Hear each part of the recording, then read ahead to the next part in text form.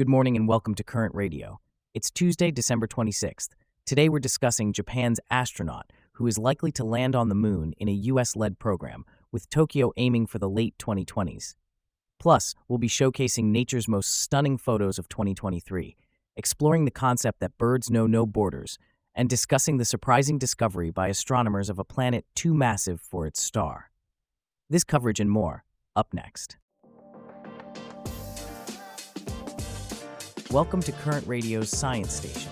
Please enjoy today's selection of science news. In a significant development in the field of space exploration, a Japanese astronaut is likely to land on the moon as part of the US-led Artemis lunar exploration program. Charlotte, can you tell us more about this development? Absolutely, Diego. Japan and the United States are reportedly in the final stages of arrangements for this historic mission. If successful, Japan would become only the second country to send an astronaut to the moon after the US. Japan announced its participation in the Artemis program back in 2019, and its contributions include supplying the HTVX unmanned cargo transport vehicle and developing a lunar rover. So, when can we expect to see a Japanese astronaut on the moon? Japan is aiming for its first moon landing in the late 2020s. An agreement detailing the activities of Japanese astronauts on the moon could be signed as early as next month. Interestingly, Toyota Motor Corp is playing a leading role in the development of a high-performance exploration vehicle for long-term lunar activities. In return for Japan's contributions to the space program, the U.S. is offering the opportunity for at least one Japanese astronaut to land on the moon. That's quite a significant milestone for Japan. Are there plans for more than one Japanese astronaut to land on the moon? Indeed, there are ongoing negotiations for a second Japanese astronaut to land on the moon. Meanwhile, the U.S. plans to land Americans on the moon in 2025, marking the first human lunar landing since the Apollo program half a century ago. From 2028 onwards, the U.S. aims to send astronauts to the moon once a year.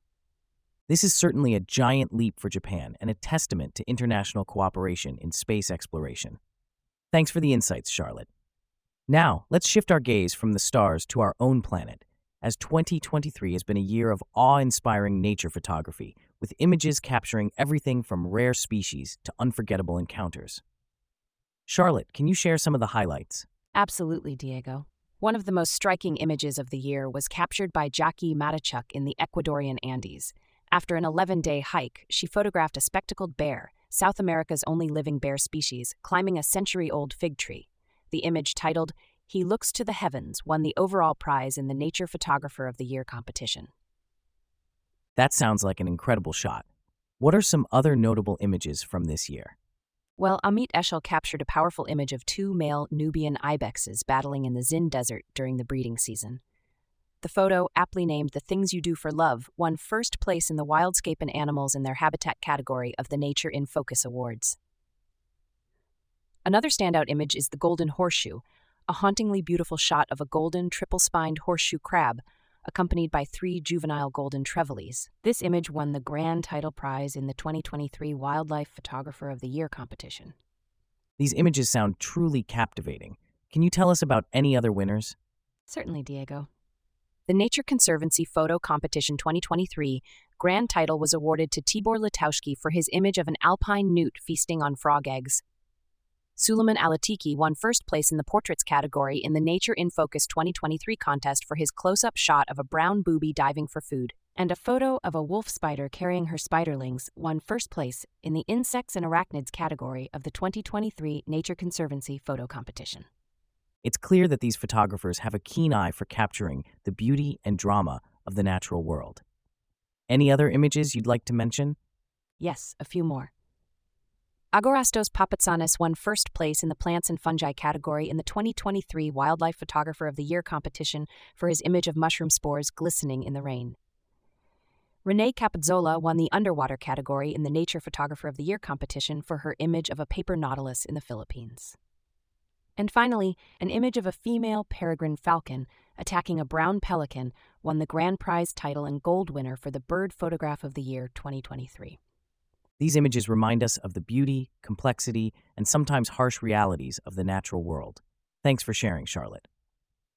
In a related vein, we're turning our attention now to the world of wetlands and the crucial role they play in our ecosystems. Wetlands are not only hotspots for biodiversity, but they also provide a range of essential ecological, economic, and cultural benefits.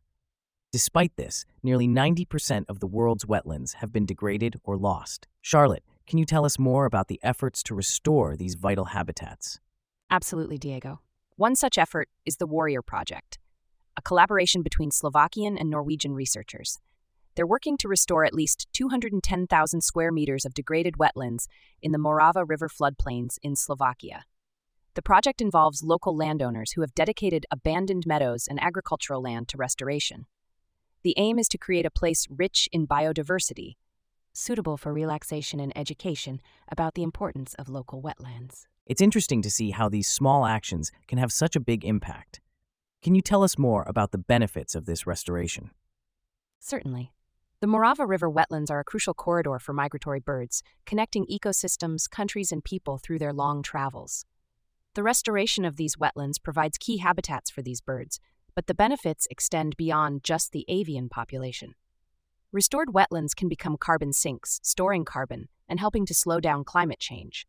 They also provide a refuge for a variety of plant and animal species, in fact, many of which are endangered. And let's not forget the benefits to the local community, who can enjoy the revitalized landscape for recreation and education. It's a great example of how restoring nature can benefit both the environment and the people.